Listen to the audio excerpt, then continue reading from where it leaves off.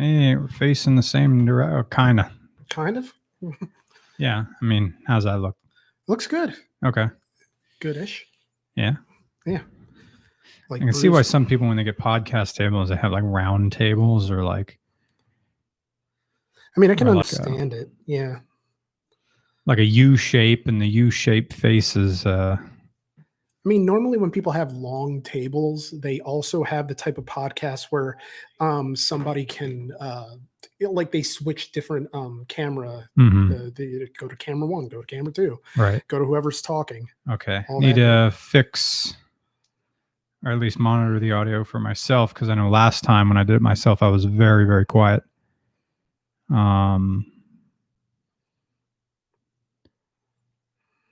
So I need to queue up the podcast itself and have it on medium to low. And I want to make sure it's loud enough on medium to low that should mean that we're at the right volume levels.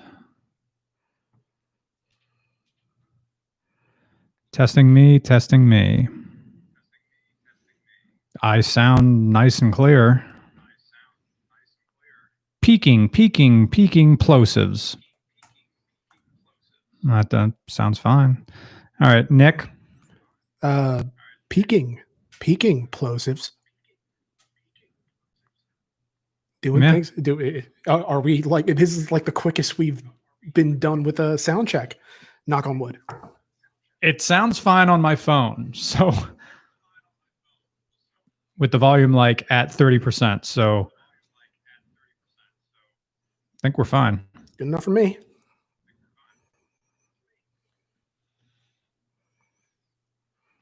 All right, you ready to hold for sound? I am. All right, here we go.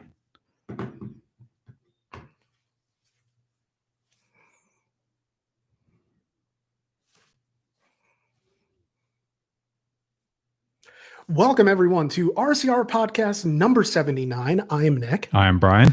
And we have a lot to talk about today because, as you noticed by the title of the podcast, the Falcon has a cracked alternator bracket. Yep. I'm now looking at, we need more light on us. So I think the light behind Nick can turn off. In real life, this is a very weak light, but even on camera, it still looks very bright. So there is like a desk lamp over there that Ivan got, but it's like not bright enough. You need almost studio lighting over there along the wall. Like you can't see like where the camera's looking. Yeah. So I was also thinking to get tabletop mic stands. Like the boom mic, I think is fine for me because it's hooked over here. But I think for guests or depending, like if you're going to sit there and you got the corner, we could have something on the table. I just added some cheap ones to my Amazon order, and we'll give them a try, see how they work. Yeah. Just to double check that the red tape is in front. Yep. Okay. Red tape right in front. All right. So the Vagabond Falcon has a crack in the alternator bracket, which is odd.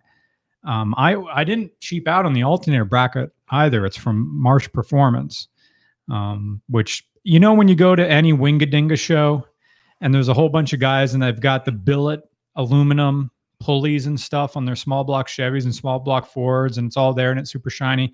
That's what my alternator bracket is, a $90 alternator bracket. But it's like, hey, this is machined aluminum. It's supposed to not let the alternator move. It holds everything in there like really tight. Well, lo and behold, there's a small crack in it. Now, it's been 3 years, but like these things are not supposed to break like that. I mean, the thing's 1/4 inch thick. So something was going on. Or maybe I just got a faulty one. I don't know. So I'm going to email Marsh and just see if they respond. It's like, hey, blah, blah, blah, YouTube channel. Really like your product. It worked well. It fit with our build, but it has a small crack in it. Is there anything you can do to help us out? And if the answer is no, then I do the same thing, only I do it publicly on Twitter. And if they still ghost me, I'm like, fine, I'll go on Summit and pay $90 for new alternator bracket and hardware. And then the Falcon just goes and sits at Bruce's for a while. Right now at Bruce Henn's garage, my old landlord, because now we're in a new place, my old landlord, Jake, he is a property manager and he would buy and sell properties. And he came across an estate sale Big house, barn out back. Inside the barn was 3 Plymouth Furies from the 70s. Shit malaise. One is so ugly it's beautiful. It's that puke green 70s with like sculpted velour upholstery, but the car's fucking mint. I mean, that does sound delightful. It's and the other ones are like, there's like a red one, which I guess was the sporty Plymouth Fury. And then I think there's like a piss yellow one. The interior is not as good. It must've been the one that was driven the most. And there was also a CJ7 in there. No, excuse me, a Jeep TJ that was also really clean. It just needed some like hoses and vacuum lines and stuff. That one was the first one that Bruce worked on. And then it's gone. It's probably sold right now. I like, tell me about that TJ. Because right now TJs are freaking investments and the prices of those things go insane. Like if you're going to buy a Wrangler, buy a YJ, the square headlight one, because it's essentially the same. I know they're not the same, but the square headlight ones are cheaper. Although, Radwood's bringing them up as well. But still on the whole, a YJ Wrangler is going to be cheaper than a TJ Wrangler. So there's 3 Plymouth Furies right now. Bruce is back up to pre-COVID levels. It's bumping over there. There's cars going in and out. He hired a new person. They're going great. So when I give him the Falcon, in order to change the alternator bracket, he's going to have to take the grill and radiator out. So there's going to be a bunch to take off to back those long Allen bolts out that hold the alternator bracket on and put a new one on. So it's going to be there probably for, I'm hoping, a month. Like when I send stuff away, I kind of hope they don't come back for a while, because then that opens up a spot in my garage. So I could finally get like a cheap RCR project car. And something I was talking about on the podcast, maybe you remember, is buying a manual transmission Toyota Camry. Mm-hmm. RCR project dad time. Yeah. And just buy a dad car. And like, my point is like, hey, you want an enthusiast car, but you were going to go to college. You're not in college. You're 18 to like 23. What should I get? I don't have a lot of money. And I want to make a case for finding value in cars that no one else sees value in. And that's the Toyota Camry that comes with a 6-speed manual. Just dad style car, but you can control, because it's almost a blacktop engine in there. I forget which 2FC engine is. It's a great engine, but was just nerfed by the transmission. Of all Camrys, it was just bleh. But there exists out there Camrys with 6-speed, 3-pedal cars, and I'm like, this thing's gonna be freaking awesome. So okay, what can you do to this car to like wake the engine up a little bit more? Do they make cams for it? Is there a tune you can do to it? Can I take it to Matt Happel? Is someone gonna figure out the ECU on these things? And that could be a project. Of course, knowing my luck, Bruce would like fix the car in a day. Be like, hey, it's done. Come pick it up. Yeah. And like, oh, great. Now I have 3 cars again. That means probably the Subaru would have to live on the street. Nah, the Camry would live on the street. The project car would live on the street. Yeah, because realistically, with the issues that Goldie's had in the past. But ultimately, I mean, that's rich coming from me. I just got mine back from the leaking issue. Oh, yeah. How'd that go? It's just, there was like a small microscopic, you had to like look for it. Well, I mean, more than I looked for it, I guess, in the sort of like door frame-ish. It was just a nothing fix. Okay.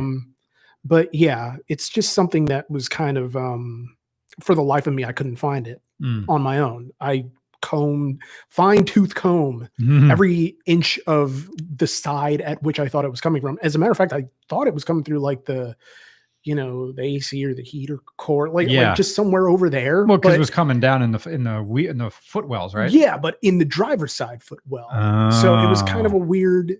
I don't know. It was just strange. So yeah, I don't know, car problems, but it is what it is. And so it's always good to have things fixed when you need them fixed rather than putting it off. That's kind of how I was with the colonoscopy that I got and endoscopy. Did we talk about that? I talked about how I was like having the appointment set up and then it got delayed for a month. And so I spent the last week, I had to prepare for 2 days because I was going to get both the endoscopy and the colonoscopy done at the same time, hopefully not with the same camera. But the whole idea of it was that I was essentially having to cleanse for 2 days, which they always say the prep is the worst part, but I found it delightful because all I was doing was like watching old movies and shitting all day because they tell you like, don't work, don't make any major decisions, don't exert yourself or do it. It's basically licensed to not do anything. Nice. And it's nice to not have to do anything. And so I just watched a bunch of old movies. I watched Written on the Wind, which with Robert Stack. Educate me. I don't know what it was from the 1950s. He plays a raging alcoholic, but and it was his only Oscar nomination, and he would have won too, but they did this whole this block vote against him because he was loaned out by his studio to another studio, and his studio didn't want him winning an Oscar for the other studio. So it was like that weird thing where he kind of got screwed for it. But you kind of forget how great of an actor Robert Stack was. I also watched Giant, which was like 3.5 hours long, but it was James Dean's final movie before he died in the 550 Spider crash. And they actually had to bring someone in to dub in his lines to finish the movie. But yeah, colonoscopy, it was weird because, you know, they give you this like list of things that you need to sort of have with you to prepare. So you get like the Dulcolax tabs, you get the Gas-X, but you get the Miralax, and then you got to mix it in with whatever. And ultimately, it was almost like an irresponsible amount of laxatives. And so, yeah, just the whole day, I was just kind of, but you feel so clean. Like you feel bloated, but you also feel so clean. And then I go in there and, you know, a lot of it is people say, well, you know, don't worry about the procedure. It'll be over in a minute before you know it. Like my issue was never the procedure. It was always, you know, are they going to find something? But apparently they didn't.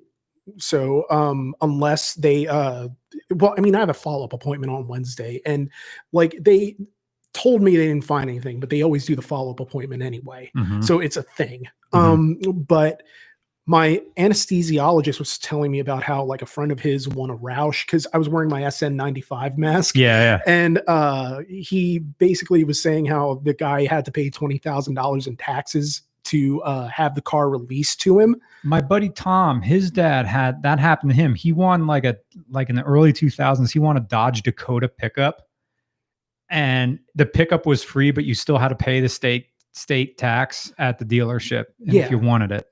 Which it's just an insane amount of money if he had bought it outright, it would have been an insane amount of money. But relative to what a Roush costs, I would think that $20,000 would be reasonable if he wanted to keep the car. Hell yeah. $20,000 Roush. Yeah. So he kept the car, and and that was kind of the last thing I remember before going out. And then I don't know, woke up, was groggy the rest of the day, had a meal that was probably too big for a first meal, but I was just so done with not, because it was a 2-day prep rather than 1 day, because I was having both procedures at the same time. So had to be extra clean and cleared out. And yeah, it was just I don't know, I have internal hemorrhoids, but I knew that already. But it was just nice for my peace of mind to have that sort of confirmed. And they give you like the pictures from the the scope, and so it's like, great, oh hey, look at my colon, the internal hemorrhoids are right there. Do you want to frame it? Oh yeah, I mean, let's blow it up. And just it was a blast in both the figurative and literal sense. So it just was, it is what it is. All right. And I need to go fix myself a drink. Oh, and I'll do a Roman report, which is just 3 automotive news stories about things. All right. So first up, Associated Press reports that electronics could stop 40% of big truck rear crashes. Safety features such as automatic emergency braking and forward collision warnings could prevent more than 40% of crashes in which semis rear-end other vehicles, a new study has found. The Insurance Institute for Highway Safety, a research group supported by auto insurers, also found that when the rear crashes happened, the systems cut the speeds by over 50%, reducing damage and injuries. The Institute called on the federal government to require the systems on new large trucks and said many truck fleet operators are already adding emergency braking on their own. Nancy, back to you. Oh, wait, I don't have anyone to throw to. Okay, so next one is also out of Detroit. Hyundai and Kia recall over 591,000 vehicles for leaks that can cause fires. So basically, Kia and Hyundai, okay, suddenly now in the headline, it says 591,000 vehicles, but in the body of the text from the Associated Press, it says that it's over 600,000 vehicles in the US and Canada due to a brake fluid leak that could cause engine fires. And so this would affect 440,000 Kia Optima mid-size sedans from 2013 through 2015 and Kia Sorento SUVs from 2014 and 2015. Also covered are 203,000 Hyundai Santa Fe SUVs from 2013 to 2015.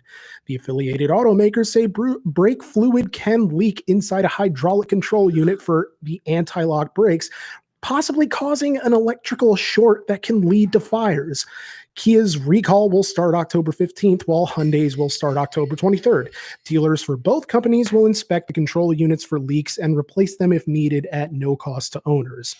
So yeah, I don't know. I'll tell you where that won't happen, and it's at Kunkelman Chevrolet, Buick GMC Oldsmobile. And also, I guess Kunkelman Chevrolet has a Nissan dealership now, so good for them. Yeah. That is, I don't know if you're affected by, like, if you have any of those cars, definitely be on the lookout. They warn that if the anti-lock brake warning light comes on, owners should not drive their vehicles and they should contact a dealer. They also should disconnect the 12-volt battery by removing the positive cable. So just be on the lookout for that just in case. And last but not least, Dodge announced today a new factory drag racing car based on the Challenger Coupe. The 2021 Challenger Mopar Drag Pack is a turnkey track-only dragster built to dominate the quarter mile with bespoke drivetrain, chassis, suspension, and safety equipment, priced from $143 large. Whoa. Yeah, I mean, is it a Demon that's just roll cage? Do you have a picture of it? Yeah, it's right here. All right. I'm looking at what looks like a Demon. I'll bet maybe there's a tube frame in it. I see a car lifting the front wheels. And so maybe, yeah, it comes. Now, you see what I'm seeing is a white, well, has a red, white, and blue livery Demon, really, with but the halos on the headlights still are on. So like dedicated track cars, like drag cars, don't have headlights. It's like that scene in Cars, like race cars don't need headlights because the track is always lit. And then there was a meme for about that. But yeah, unless you're doing like Le Mans or like some enduro racing on a track that isn't fully lit, then yeah, they need lighting. But drag cars don't need headlights. So I mean, it's odd that they put those things on there. I mean, it doesn't seem like the release really talks about it. I don't know, 354 cubic inch Hemi V8, forged internals, topped with a 3-liter Whipple type twin screw supercharger. Yeah. So yeah, that's just it's happening. Yeah. So yeah, I don't know. Looks nice. It is 3:22 p.m. in Eastern Pennsylvania, but I'm going to be drinking hard liquor now. It's definitely drinking time in the UK, Ireland, Northern Ireland. Shout outs to Deutschland, Austria, Spain, Russia, everybody who's having a good time evening now. South Africa. Oh, it's been a while since I drank. In the summertime, I don't really drink liquor, but nip a fall in the air. Yeah, I could have made this dirtier. I could have made this a lot dirtier. Too much vermouth in it too. I can never really get down with vermouth. It's too. Oh, it's hobo wine. Yeah. It's legitimately fortified wine. Huh. It's like Thunderbird. Yeah. There was a guy in New York who lived to like 105, and he said his secret was lard on toast and an entire jug of Thunderbird wine like a week. Was that the thing that that Lewis Black had a bit on? Or maybe it was just a Daily Show thing that they just picked up that story too.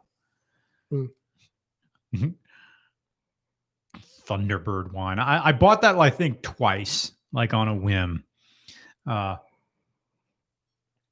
yes, you can drink it as long as it's ice cold and dulls all the flavor, because it's freaking hobo wine. Yeah, I mean, that's kind of is what you have to do with it, is that the colder it is, the better it'll be, just because you don't have to taste as much of it. It's not hitting you in every single Thunderbird wine. There's this great song by the artist C60 that's just called Thunderbird.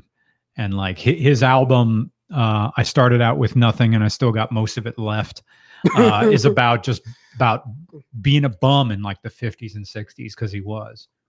And he just had this like blues song about drinking Thunderbird wine and eating SpaghettiOs, on a hobo fire. Meal of kings. Of course, now I'm thinking like, I can't recall a time when I ate SpaghettiOs and I was disappointed when I was little.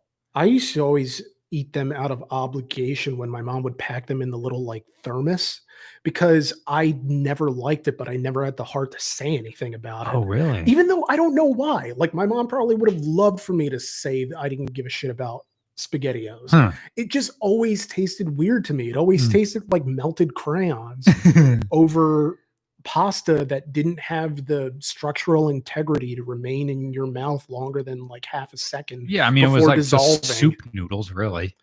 Yeah, basically. I mean, it's nothing. And then the ones with meat in them, they're like, I mean, the ravioli was all right, but I mean, it's just, dude, the ravioli was great. It's just part of pasta, and my interest in it as a kid, or even now, has always been about texture, and SpaghettiOs have no texture.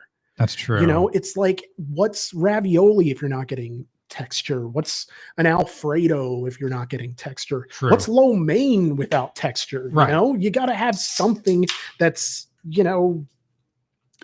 substantial. Yeah.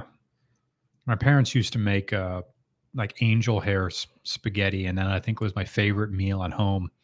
And I always wondered like how I could never make it when I moved out. Like I could never make spaghetti like my parents made spaghetti. Oh, I thought they meant you'd never make it in life. After I'm like, why would they say that? Like, my dad once told me that I'm going to grow up digging ditches because I got bad grades in English. Like one time, like, I'm an English major. 4th grade, I got an F. 1 year in English class, and it was all because of those damn spelling tests every week. Most of your grade in English class for the majority of your school career, pre-K to 12, is all those spelling tests. We always had them either Thursday or Friday. Spelling was like the only thing I was good at in school.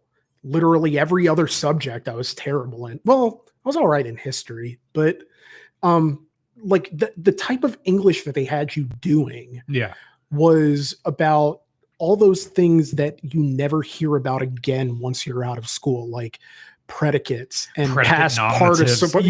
And all these other things where I'm just kind of not I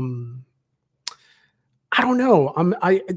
It's something where I just wanted to move on to the reading part. Like the literature. That's what does it for me. Yeah, all that stuff, learning the parts of speech. The reason I think you do it is because it's easy to grade.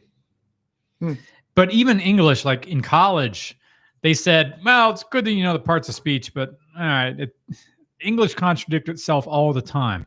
Can I understand what you're saying? Yeah, moving on. We're now moving into literary analysis. Yeah. And it's all one great maybe anyway. Oh, God, I love olives. I love gin-soaked fucking olives. But they can only be soaked in gin if you do them yourself. That pre-made stuff you can buy at the liquor store, nope. It's not the same. I bought them once. It's not the same. God, it's not the same. Yeah. Nick H says, thank you for your donation, Nick H. Good afternoon. Do either of you follow any IndyCar? No. Indianapolis 500? No. Like motorsports, if it's on in the background in the gym, I like it, but no.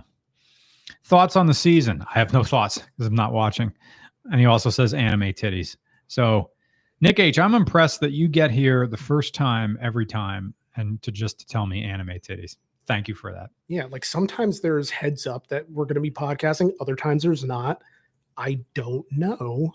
Nick H is always there. Yeah. Nick coming Bob, in clutch. Thank you for your donation. Here's a couple of bucks for the ham. I'll have the ham. I did have ham yesterday. I went and bought that ham steak, mostly water thing. Oh, because it was like $3. I'm like, I haven't had this in a while. So I go home, cook it up later that night. Honestly, I got a little high and I'm like, this is going to be freaking awesome. It's just going to be like hot ham and cheese. And I'm frying it in a pan and it's getting brown and it smells good in the pan. And just like your SpaghettiOs, once I started eating it, there's no texture. This is just, is this like did they just form like ham stock into the shape of a patty? And now I'm eating it. I mean, it just had like, rubber. It tasted like rubber with a hint of ham. If LaCroix made ham. that's kind of what I imagine that they do. With a hint of ham. That's got to be a line. I'm going to write that down or something like that. It's just odd. It's here. You want the sensation of meat. Yeah. But this is what you can afford. Yeah. For $3, you can buy this thing of ham. It's like I'm already like 2/3 of water. Why does my ham have to be 2?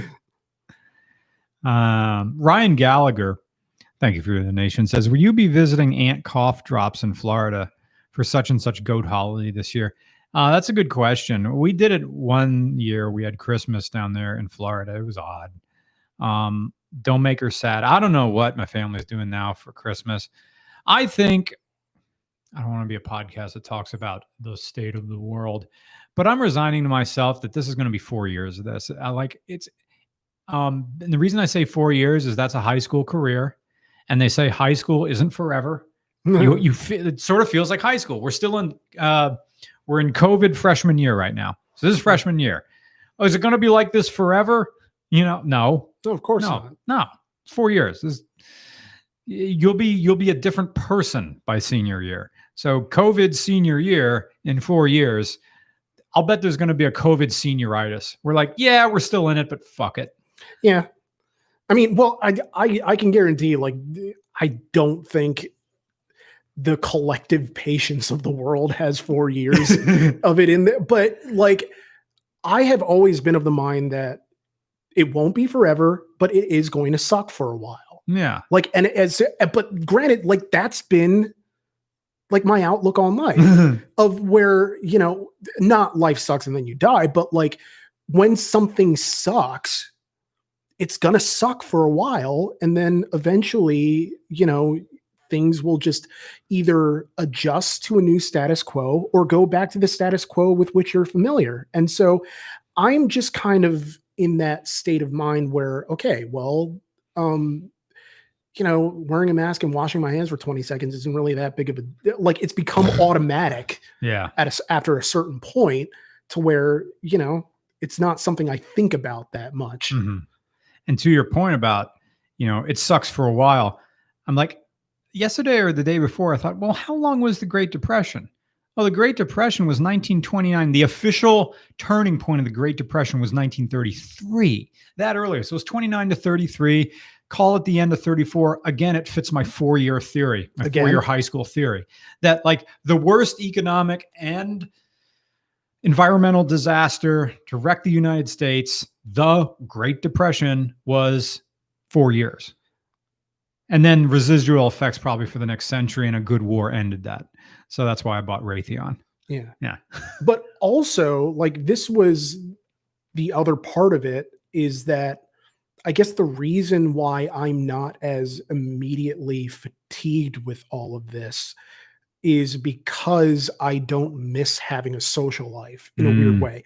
Like, I had a social life where I would go to sort of open mics, you know, every week and sort of go to movies, go to just places, you know, and hang around and sort of idle about and maybe nurse drinks as I Mhm. write and people watch. And then Mhm. with this, I realize I don't really miss it. Like, I haven't had a drink in like 5 months, and I don't Wow. care, and I don't plan to anytime soon. Wow. And so it's one of those things where I just wish that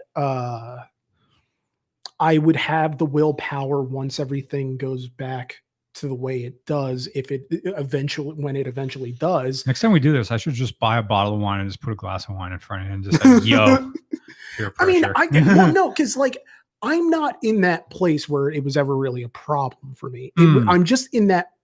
It's just that it became such a part of my routine that once I stopped, I'm like, why do I still? Why did like I don't mm, miss it enough to be like, why do I do this?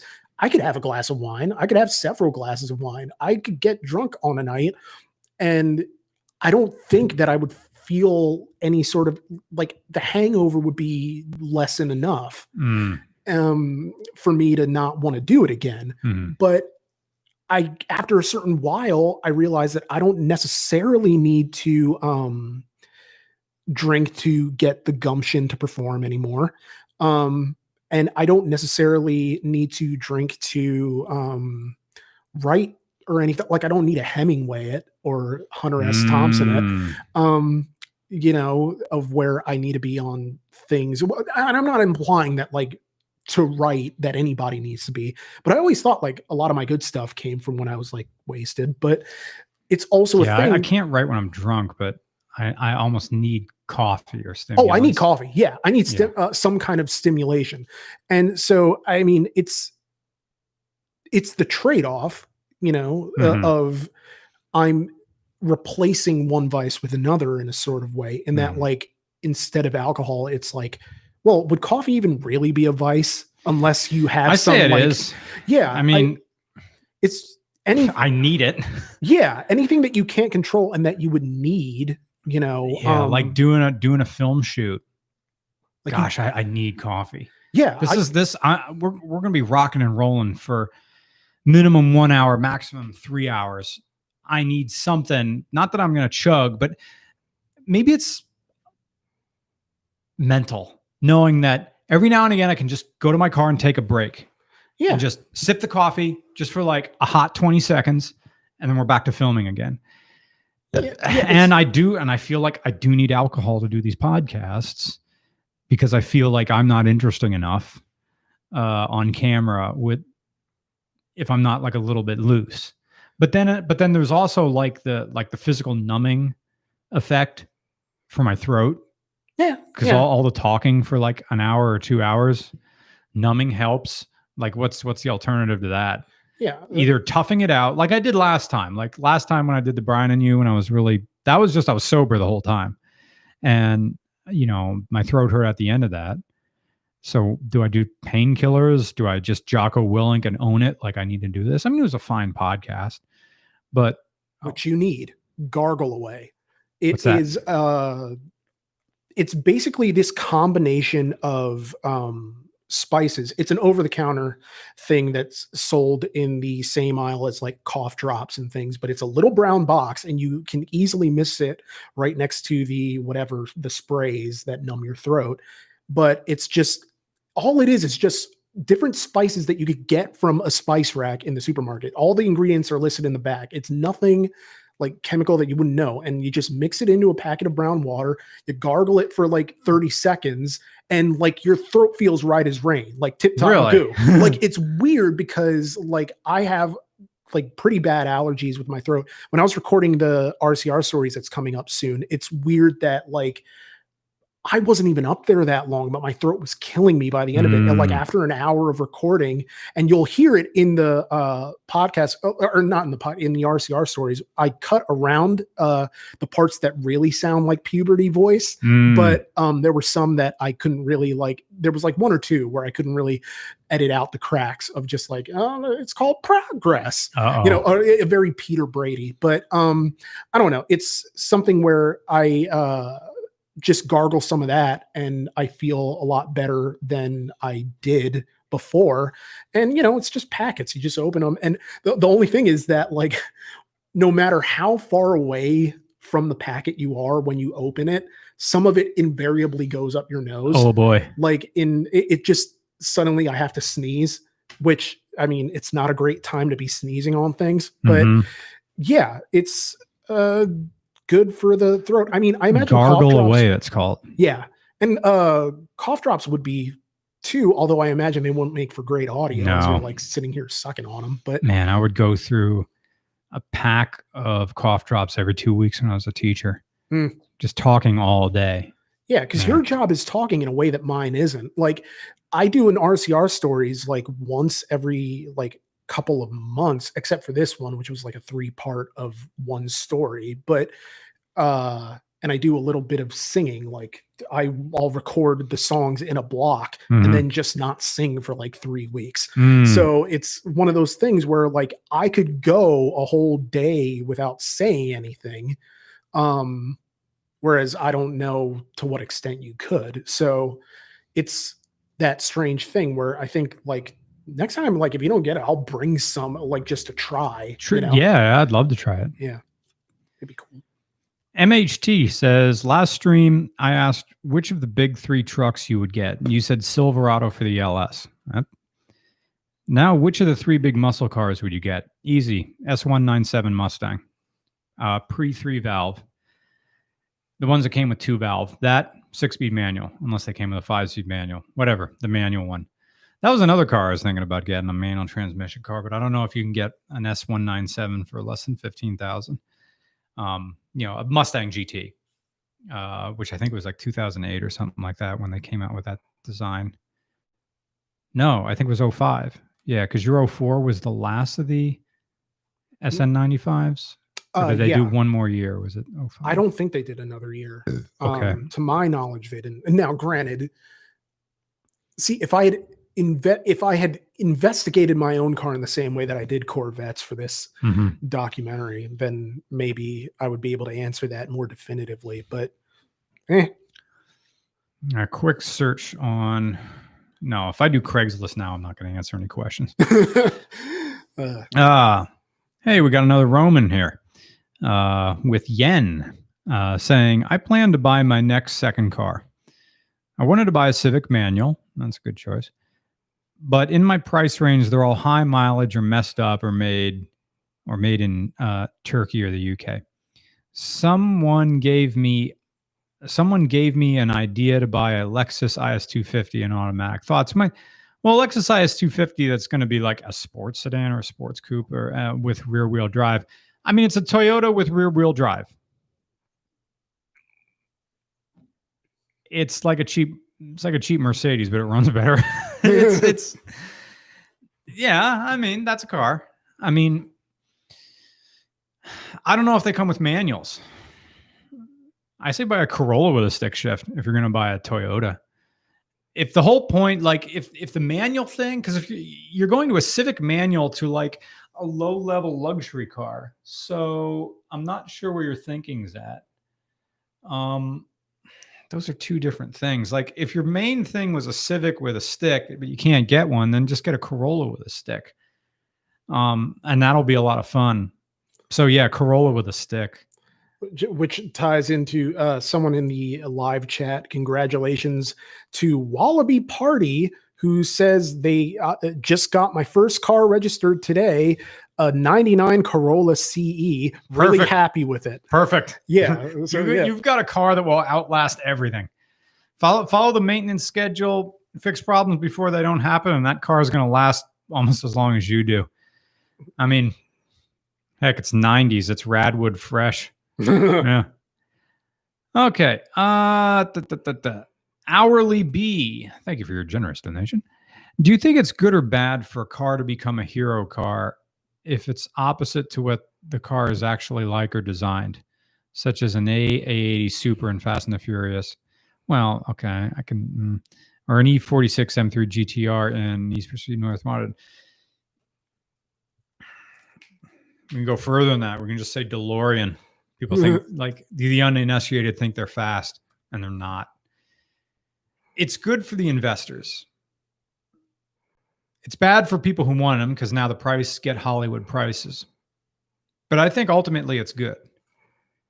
I think a buy to buy right now is what, the Hawkeye with that weird front grille because it was in Baby Driver, that Subaru WRX, that people didn't care about those things, and now people kind of care about them because that movie. So someone in the regular chat in the beginning was saying, "What's your favorite car movie?" And I don't have one. My answer is usually the first 10 minutes of Baby Driver. Yeah, like there you go, great. I think somebody else like had a YouTube channel who explained like this is good storytelling, and then there's not a lick of dialogue. Yeah, you know everything about every single character and what you're in for from this. This sets it all up. Yeah, it may not be the beginning of Star Wars: A New Hope, where that one scene sets up everything you need to know. Yeah, but you know, it's for car movie. It's great. I mean, it sets up enough, and it's really a marvel of editing when you think about it, because it's not just like a car's chase, like, you know, whatever. It's giving you information, and I always love seeing that kind of economy of visual language that I don't know. I marvel at how like Edgar Wright does that type of thing. And it's one of those movies where I feel like the best car movies don't have sequels. Oh wait, did the French Connection get a sequel? I'm pretty sure the French Connection got a sequel. Although that was kind of it wasn't a car movie. It just had a really cool chase scene in it. So yeah, I think Farah wrote something about that, or maybe it was another Jalopnik thing, that how Bullet is a boring movie with a good car chase in it.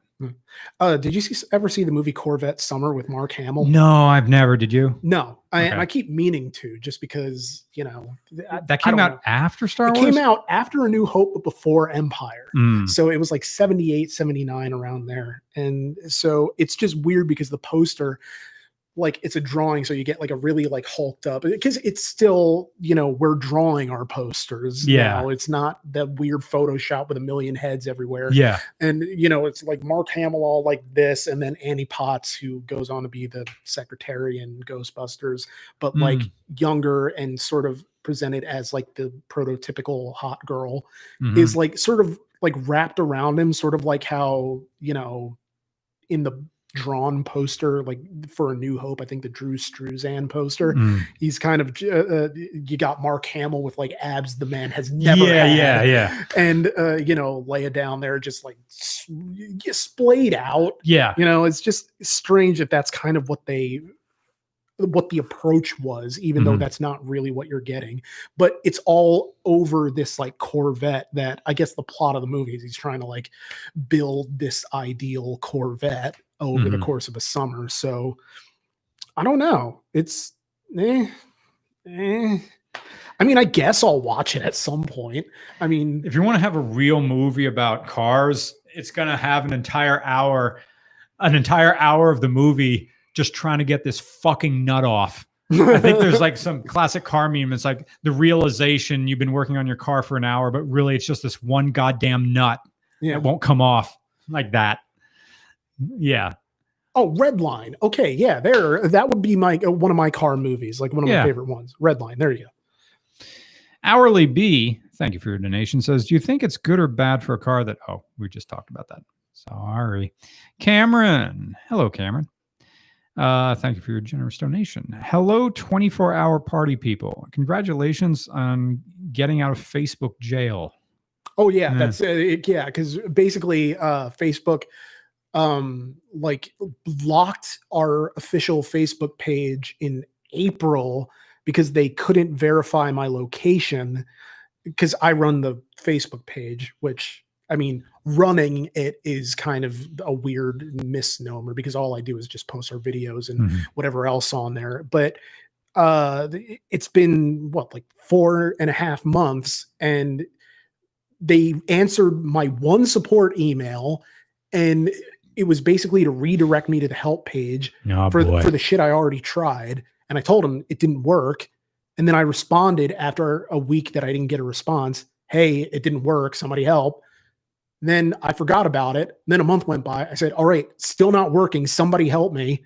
Mhm. Nothing happened. And then just like yesterday, last night, like my posting, somehow I got a notification about the page, like that someone had posted, and I accidentally clicked on it. But when it took me there, I noticed that the post icon was available again. Mm. So I'm like, oh, okay, well, I guess we're not in Facebook jail anymore. That's Mhm. cool.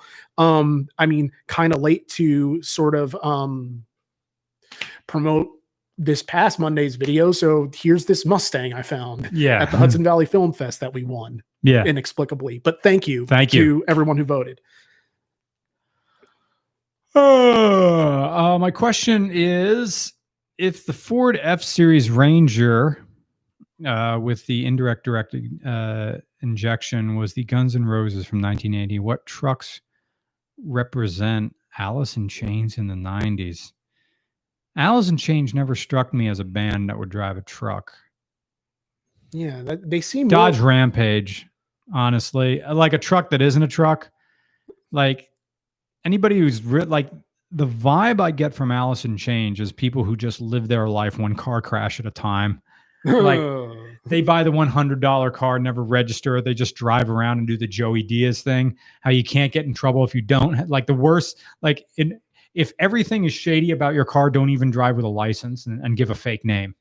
Like you have no paperwork at all and no fingerprints and anything. Of course, now I guess like your biometrics are somehow involved, and just say you have no identification at all, no reference to this car at all. So the worst they do is take away your $300 car and like book you under a fake name. And of course now there's things I guess you can't do that. Alice in Chains was just struck me as disastrous individuals. So a disaster pickup is a Dodge Rampage, which is really a Ute. Yeah, more or less. Got a question that you can get started while I fix myself another drink. Lo-Fi Camping Guy says, this is a big one. This is an entire college course with one prerequisite, which is probably advanced comp as the prerequisite. How do you describe American transcendentalism? Ooh. There we go. I mean, it's funny because my thesis was on American exceptionalism, but I can't think of how I would explain American transcendentalism. I'm going to Google because I am a hack. I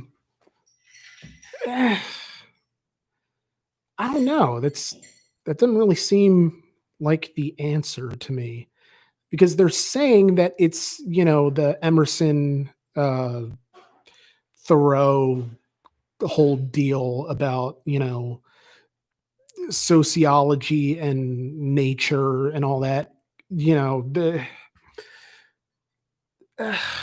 it's like it is like a response to the notion of sort of nihilism. That was how I always took it to be, is that like it's a response to despair and the idea that we all inherently suck as people, which I don't think is the case, obviously. But let's see. What we now know as transcendentalism first arose among the liberal New England Congregationalists who departed from Orthodox Calvinism in two respects. They believed in the importance and efficacy of human striving, as opposed to the bleaker Puritan picture of complete and inescapable human depravity. So, I don't know. I guess that is in the ballpark, but as it relates to sort of the American movement of it, I would imagine that it has to do with getting back to the basics of nature and the individual. And, I don't want to. I got another gin martini. And if I'm going to establish regular car reviews as the greatest automotive channel and the greatest car journalist when we do take over from Top Gear, probably when I'm like 48. If I can do this before I'm 50, fantastic. And if I can, I'll just start taking TRT like Joe Rogan and still look young. Now, you're asking me to condense an entire literary and art and cultural movement into a less than a minute, stuff that you would take two semesters, fall and spring, at like 300 level courses, and condense that in the amount of time it takes me to take 3 sips of this. American transcendentalism is the idea that the concept of you can change. Did you read the Scarlet Letter? No? Okay. Woman commits adultery, or as we call it today, sleeping around. Has a kid, oops, it happens. But back then, they take, your punishment is to wear the letter A and you got to wear this little thing. Now in different, whatever. She has a little piece of fabric, has a letter A on it. Everybody's supposed to shun her. So through the course of that novel, Nathaniel Hawthorne describes this lady who is immediately shunned because, oops, she had a kid out of wedlock. Whatever. Becomes a good person and does good deeds throughout the entire story.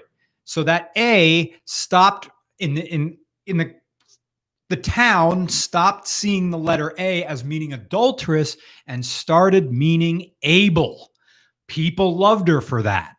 And then at one point they let her take the A off, and then her kid, who had, grown up, a few years now, got all weird and started yelling, and she didn't like that the A was gone because that was like part of the mom. Now, so the idea of you can change, and your position in life can change. We had to invent the concept of individuality during the Renaissance. Individuality, capital I, as a concept didn't exist in the Middle Ages, or some people call it the Dark Ages. And then before that, your lot in life was supposed to be there. And some people kind of want to believe that because it's comforting and puts you in a gear. And some people like being inside of a transmission. So transcendentalism is the idea that you are not fixed. You are not a fixed point in space and time. Now, I'm getting very scientific about it. People back then didn't have the language to do that. So sip number 2, they wrapped it all up in God. If God said you're forgiven, then that means the concept of you transcends the labels that were put on you at birth. You can change. And the idea of like a culture and everything can change. That's it. That's transcendentalism. You can change. What a concept. There you go. That's American transcendentalism. And also we perfected it by the idea of going west and discovering the great unknown. The idea of going back to nature. Now, this is the very beginning of the Industrial Revolution and stuff like that. Yes. No. I just realized through a third sip, I'm done. Yeah. I just realized that if you wanted to sum that up in even just one sip, it's the end speech from Rocky IV. If I can change, you can change. We all can change. Yeah. Why am I doing Arnold? But yeah, it's transcendentalism kicks people into gear, and some people want to be in a transmission. Thanks. That is a great line, but I'm a man, but I can change if I have to, I guess. I am a man, I can change because I want to. That's the growth thing. And now the Matrix is like, people say, like, I read a philosophy book next. Why do you persist? Because I choose to. There you go. Not bad for a $2 answer. Yeah. Aaron Crutchfield says, you mentioned soon reviewing a 62 Galaxy. Is it still imminent? Yeah, we have the footage. I thought it was a 62. In fact, it's a 63. You're a Falcon guy and I'm a Fairlane guy, so it's relevant to both our interests. Dude, there's a Fairlane sitting at Bruce's right now. It's a 289 factory Fairlane. I think it has the 3-speed auto in it. It looks pretty good. And it's clearly, yes, Falcon base. They just stretched everything. In retrospect, we probably could have had a Fairlane too. Fairlane kind of has a boxy rear end to it, so it's a little odd, but you put them next to each other, it's like, yeah, these are clearly the same car. Yep, Fairlanes are great. Hey, it's Eric Pedersen. Eric and I had a phone call earlier. He said, this one is for one of those expensive local 6-packs of beer. Hey, thanks. Thanks, Eric. I appreciate that. Hope you're both doing well. Yep, we're doing well. Can't wait to come out there and see a new place. Yeah, come on by. Soon we'll have accommodations for, if you count that couch behind us, someone sleeps on the couch. That's 1. Guest bedroom 2. The other guest bedroom, that's 3 people. The attic, futon. So if everybody wants their own bed-like thing, I can have 4 guests. If 2 of those guests are a couple and want to sleep together, that brings the account to 5. And if someone really wants to sleep in the tent in the attic, that brings the guest accommodations at this house to 6 people. I mean, it is a proper house. Like because when you said like I got a house, I'm thinking like if I got a house, that it would be the bare minimum of a house. But it's it's a proper house. It's almost too much house. Well, I mean, clearly it's too much house for one person, but the idea is that the house can now make money. Yeah. Ideally, like I would rather have less house and more garage, clearly. Yeah. Like this 3rd floor attic is a little bit extravagant. Yeah. Like having the futon way in the attic, although it does remind me of like the college attic. You would go into those houses. Yeah. And it would that's the place you smoke weed. Yeah. And I kind of want to make that theme going up there. I need to get like an old carpet like from Ollie's or something like that. But there's no outlets in the attic. So whatever you have to have on there has to run off like of a battery pack. Yikes. I mean, there's one hanging light bulb up there and then that's it. That's classic. Just the one hanging light bulb. Good idea. Bad idea. William Bazitsky says, what is your most nostalgic year and why? I'm going to give you 2. 1997, the ultimate year, and also 2001, 2002 was like, 2000, 2001, 2001 to 2002. Even despite 9/11, that was a pretty fun year. But it was college. It was sophomore year. Yeah. And, you had my whole crew there in Lehigh 300. And, yeah, I missed that. But also I was still learning myself. Who's this now? Who's this now pulling up? Massachusetts license plate. Yeah, rare. It's chowder. Thank you, Eric. Mine is and William. Okay. The 96 actually. Yeah, 1996 was great, and then strangely enough, 2006. Because for me, that was the whole college thing. Sophomore year. Wait, no, that was junior year for me. No, sophomore. There we go. Okay, yeah, sophomore year of college.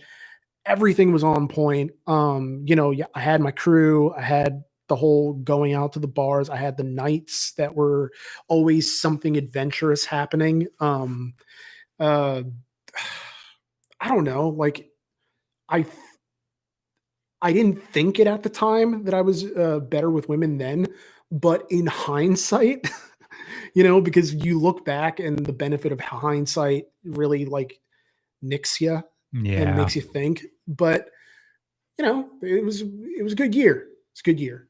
I mean, I had the flu. That was the last time I had the flu. Actually, I was boiling inside of my own skin, and I also had a pilonidal cyst, which is a cyst that is on that like thin patch of skin that's just above your butthole. Huh. Yeah, had to get it lanced and everything. It was great. Went to the student doctor. I'm like, this really hurts. Can we do something about? Well, I could like give you the antibiotics, but I could take lance it. Yeah. And then give me the antibiotics. Just I'll live. I just need to I need to be able to sit down. I need you to do that for me. Nice. I remember I went to the campus doctor when I got a second-degree burn. I think we talked about this. Which arm is it on? Yeah, it's on this arm. It never went away?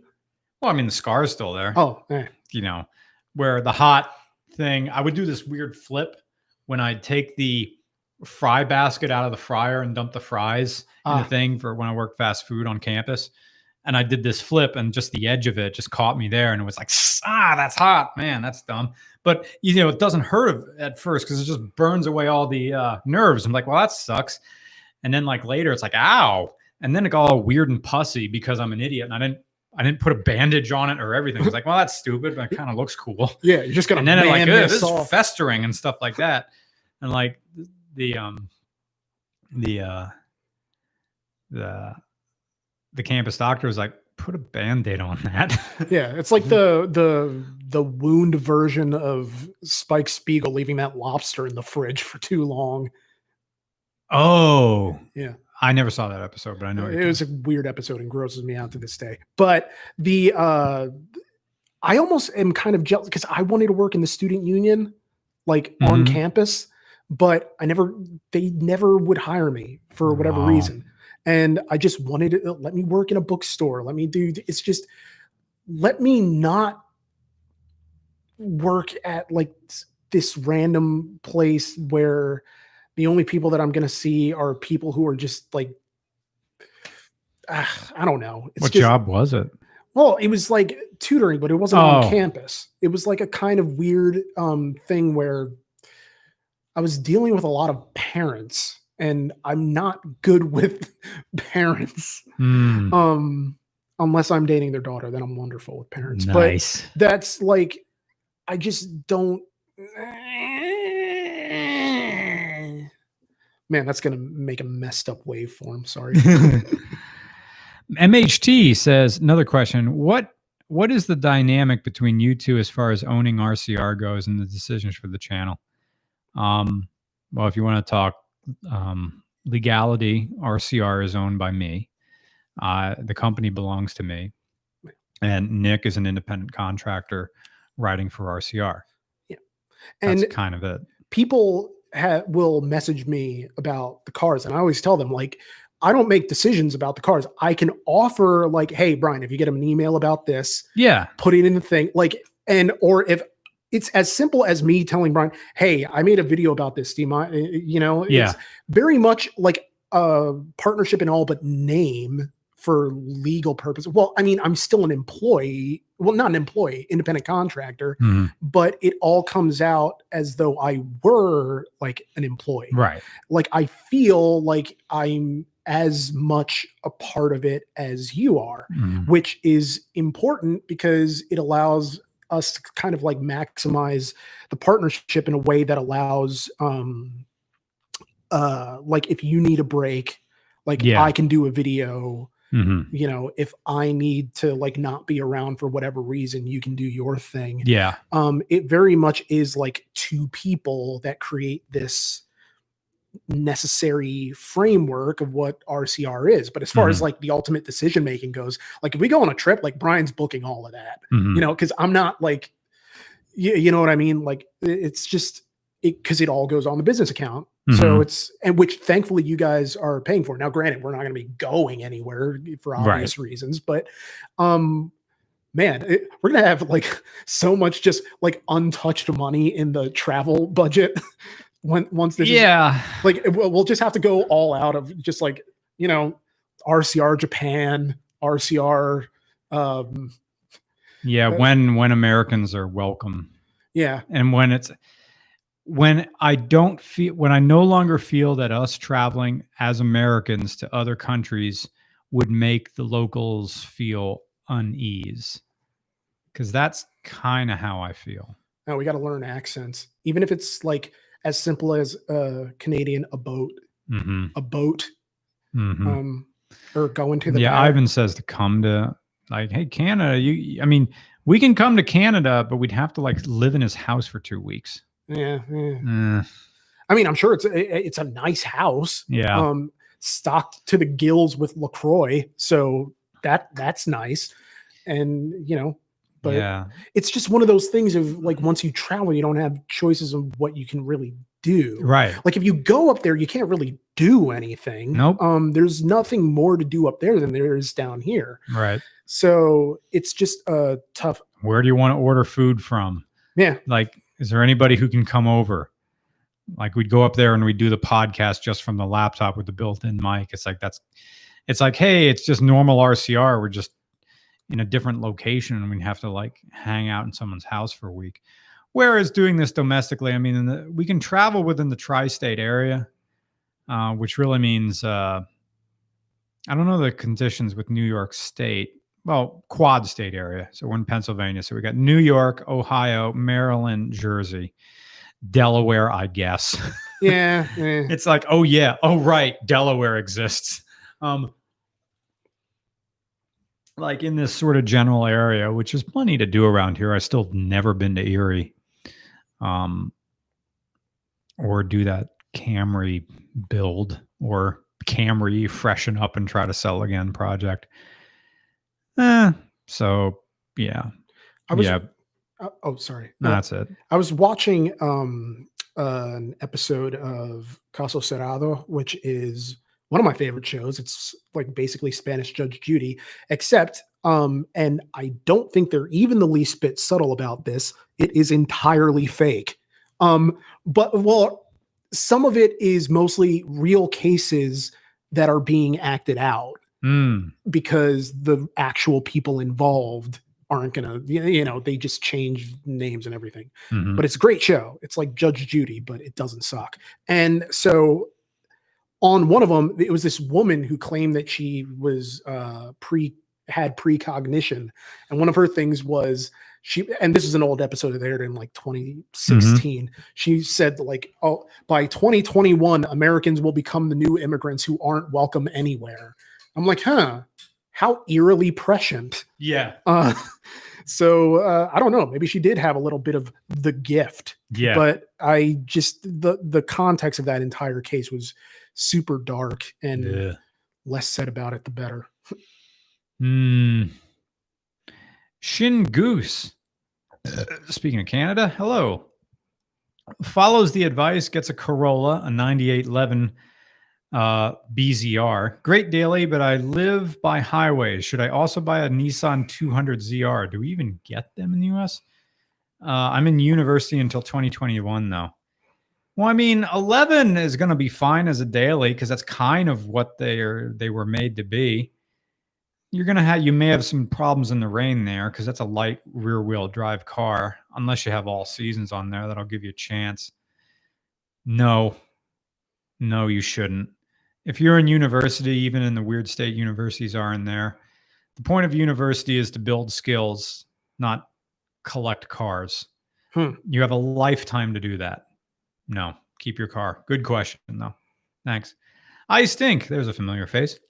Your comments on that fried ham gave me post-traumatic stress disorder to frozen pizza that I once had that called itself keto friendly.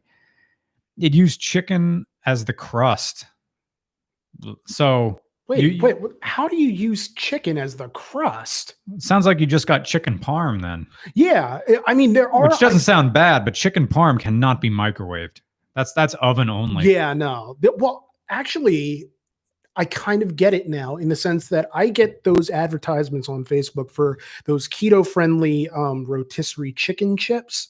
So I imagine if whatever they do to crackerize chicken jerky, it's not even, it's like crispy, supposedly. I mean, I haven't had it. It's weird. I get it. It's chicken skin that they just fried. it's pork rinds, but chicken. Yeah, it's like, I mean, it's weird because all the different ads that I get are all about keto products promoted by really pretty women. There's like this keto chow, like blended. I got tits, buy the product. No, it's not even that. It's like just really pretty faces. So there's like keto chow where it's like the whole ad is Rapunzel is trying to sell you this like weird thing because the prince is too heavy to climb the whatever.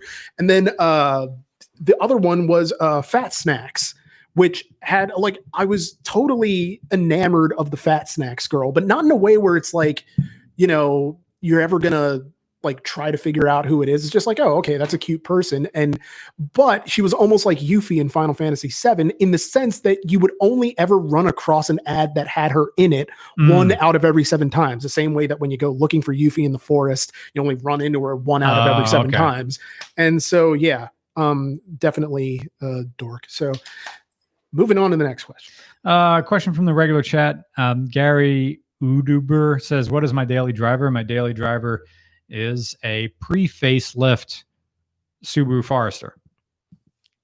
That's it. Do you drive a fancy thing? Nope. I drive a $5,000 Subaru Forester. That's it.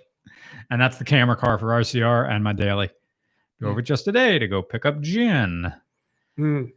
Nourishing gin. Nourishing cleaning product.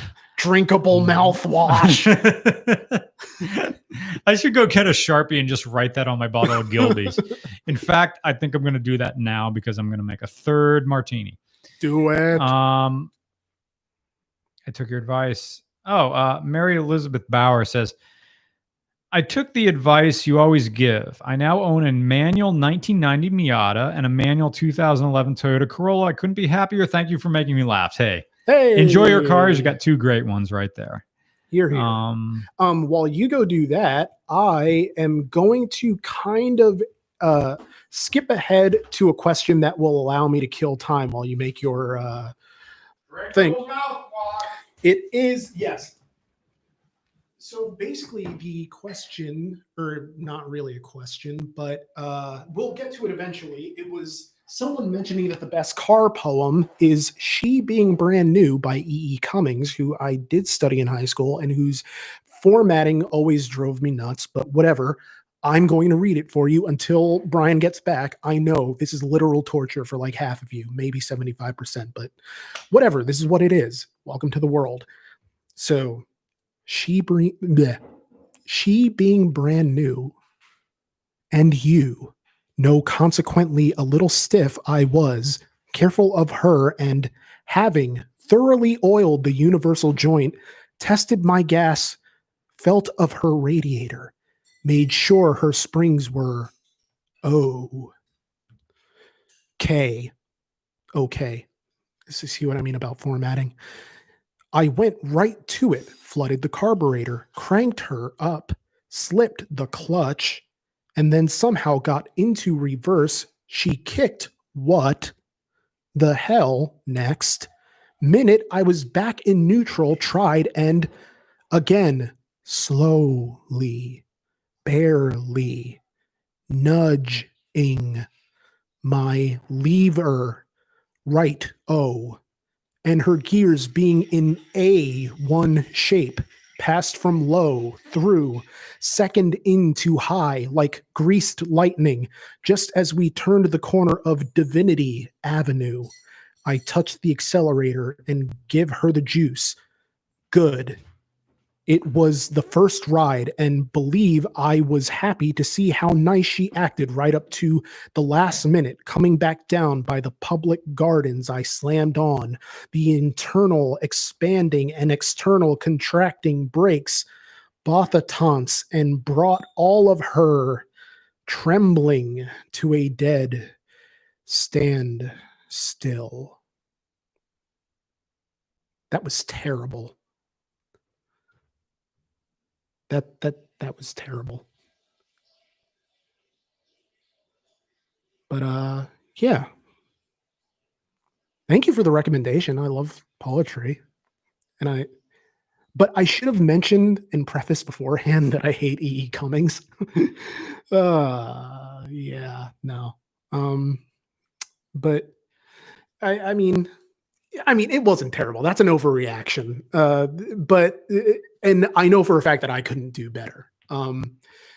But at the end of the day, I'm just not an E.E. Cummings fan. And I remember getting into it with a friend of mine who was like, basically, like, we really were about to throw down, 2 16-year-olds about to throw down over E.E. Cummings. And I'm like, dude, why are you getting so mad about this? I just don't like E.E. Cummings. He's like, well, you're not smart enough to understand E.E. Cummings. I'm like, okay, fine. I'm not smart, but I don't like the motherfucker. Like, I mean, or the shit that it's just whatever. But I don't know. Like, poetry, it's sort of something, it's a something that you either feel strongly about or you don't. And I mean, there are some poems I like, and they're probably the ones that everybody likes because I'm not that inventive in terms of the literature I like. My favorite novel of all time is East of Eden, followed closely by Sister Carrie. And then from there, God only knows. But yeah, I don't know, poems. Yeah. I like rap better than poems, even though they're both the same thing. Yeah. Yeah. Well, rap I love because it's such I feel like it engages in wordplay more a lot of the time. It exists in a finite time. There's no time to contemplate. You have to be way more efficient to get your point across. Now, granted, something like what was I listening to recently? Like some of them change meaning over time, like Bombs Over Baghdad. Yeah. Because that was written pre 9/11. Yeah. And they were really talking, I believe, about the music industry. But then during the Iraq War, that became a rallying cry that kind of Outkast like didn't want the song to be about that. But it worked lyrically on a lower level because it was such a fast song. Yeah. You know, don't pull a thing out unless you plan to bang. There was a fatalistic nature about that something's about to happen and we're in it. Yeah. I mean, so it's simultaneously like what you had this whole bit thing about like new historicism. Like it's not up to you now. It changes meaning, and it's still a great song, and I listen to it at the gym all the time. Yeah, why not? And like I love the idea of wordplay, and that's why like I rap so rarely, because I don't want to rap unless I can do something in the same vicinity of wordplay. Like, okay, so for last week, the Monte Carlo video, I did a rap, and that one was something where it took me a million takes, and I'm like, I don't know how actual rappers do this. And I was flying through all these references that I wasn't entirely sure people were going to get. So it's like, and this is just me being an asshole, but like, okay, Monte Carlo in the house, like a news show. It don't need to act all good like a Blue Nose being someone who's like kind of stuck up. Mm-hmm. And then Gonzo, but I'm not a Hunter S Pro though. Mm-hmm. So Gonzo the Muppet, and then Gonzo Hunter S Thompson. Yeah. You know, got the Hunter Penwood Fjord Motor Company. We fresh out of Norway. Fjords, and like all this stuff, and down to kind of like you know, my mind is fermenting like I Gonzamalik, because that's like the act of fermenting. And then you know, call me diacritic, because I'll maybe diacritic. You can find me, and diacritic is like the kind of like the symbol or accent over a letter. So I'm like, you'll find me over E, like I never needed rehab. So it's like that thing of like, you need to give yourself more credit, man. Yeah. This is good. And then I followed it up. That was just a cute line. Really more acute line, because acute is like another term for those things that are over there. And it's just like, but I can only do that once like every 6 months. There are rappers who literally put that out every like 6 days, who are just like wordplay to the ends of the earth. Yeah. And I just wish that I could like do that. And maybe like if I listened to more rap and got more in the head or the mind space of someone who can actually like do this more frequently, like maybe I could, it's a skill I could develop, because I don't imagine anyone's born with it. No. But still, it's like something cool that, you know, it's just, yeah. Tristan Green says coffee money for this week. Yeah. I need to, now that I got that espresso machine, I have more opinions about gourmet coffee. Thank you for the FBRX7 vid. I'll need to name my quarantine project the pull-out method. Tremendous. Good line. Thank you for your generous donation. Oh, I need another one. Matthew Skeet says, with a generous donation, thank you, $20. Thank you for everything. Just resumed therapist grad school yesterday night. 2 questions. Mr. Regular, advice for writing prompts to practice writing analysis. Advice for writing prompts to, you mean you're writing the writing prompt and then writing the answer to it? And then a question for Roman when he gets back. Mr. R, advice for writing prompts to practice writing analysis. So, I mean, are you given writing prompts and you have to do it? Or are you making the writing prompt to practice writing analysis? I'll go to assume that I'll give you one for both. Like, if you're given a writing prompt, as long as you end with whatever that is, you're normally good. So you get the writing prompt, and I just work backwards from there. Like you already have the destination of the road trip that you have to get through with pen and paper, pencil and paper in my case. Just write yourself a roadmap how to get there and then just fill in the blanks. Like this has to happen, this has to happen, this has to happen. You know, comedy, rule of threes. Now, if you're writing your own writing prompt and writing on your own time, then do like the comedy method where dig yourself a hole and find a way how to get out of it. Like John dies in the end or something like that. Or I got to fix a tire, but I don't have a jack. So how do you do that? Well, let's say you have a woodcutter's axe. You can keep making wedges out of wood and like wedge up your car that way from either side. And then you get it up and then you put it on. Of course, I'm speaking in abstracts right here. What you want is first write this and then write that. So physically, I say get a notebook. You have your writing prompt. Write your Deus Ex Machina ending, and then write your middle Ex Machina middle part, and then you know you only have to get to the middle part, and the middle part sets you up for the end part, and that's how you get it. I have a guy asking about writing prompts, like how do you do it? But he didn't say whether or not he's writing his own writing prompts. You want a hand with that? I just needed to pop that open a bit. Oh, okay. And then he had a two-part question for Roman. What is the best Mass Effect series love interest? And he asked, who would Mr. R choose? And I guess he's smart enough to know that I never played Mass Effect, and I don't have. The only thing I know about Mass Effect is you can either play as a guy and a girl, and the name's the same. Yeah. Well, like it's also something where I would almost recommend that you give that series a shot after Skyrim. But the thing is that you can't.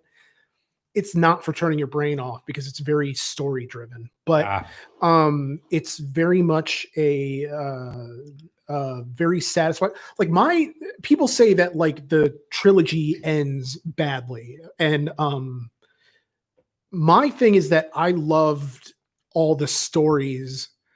Like it's such a pain in the ass to say that it wasn't the sort of it's not the ending, it's the journey.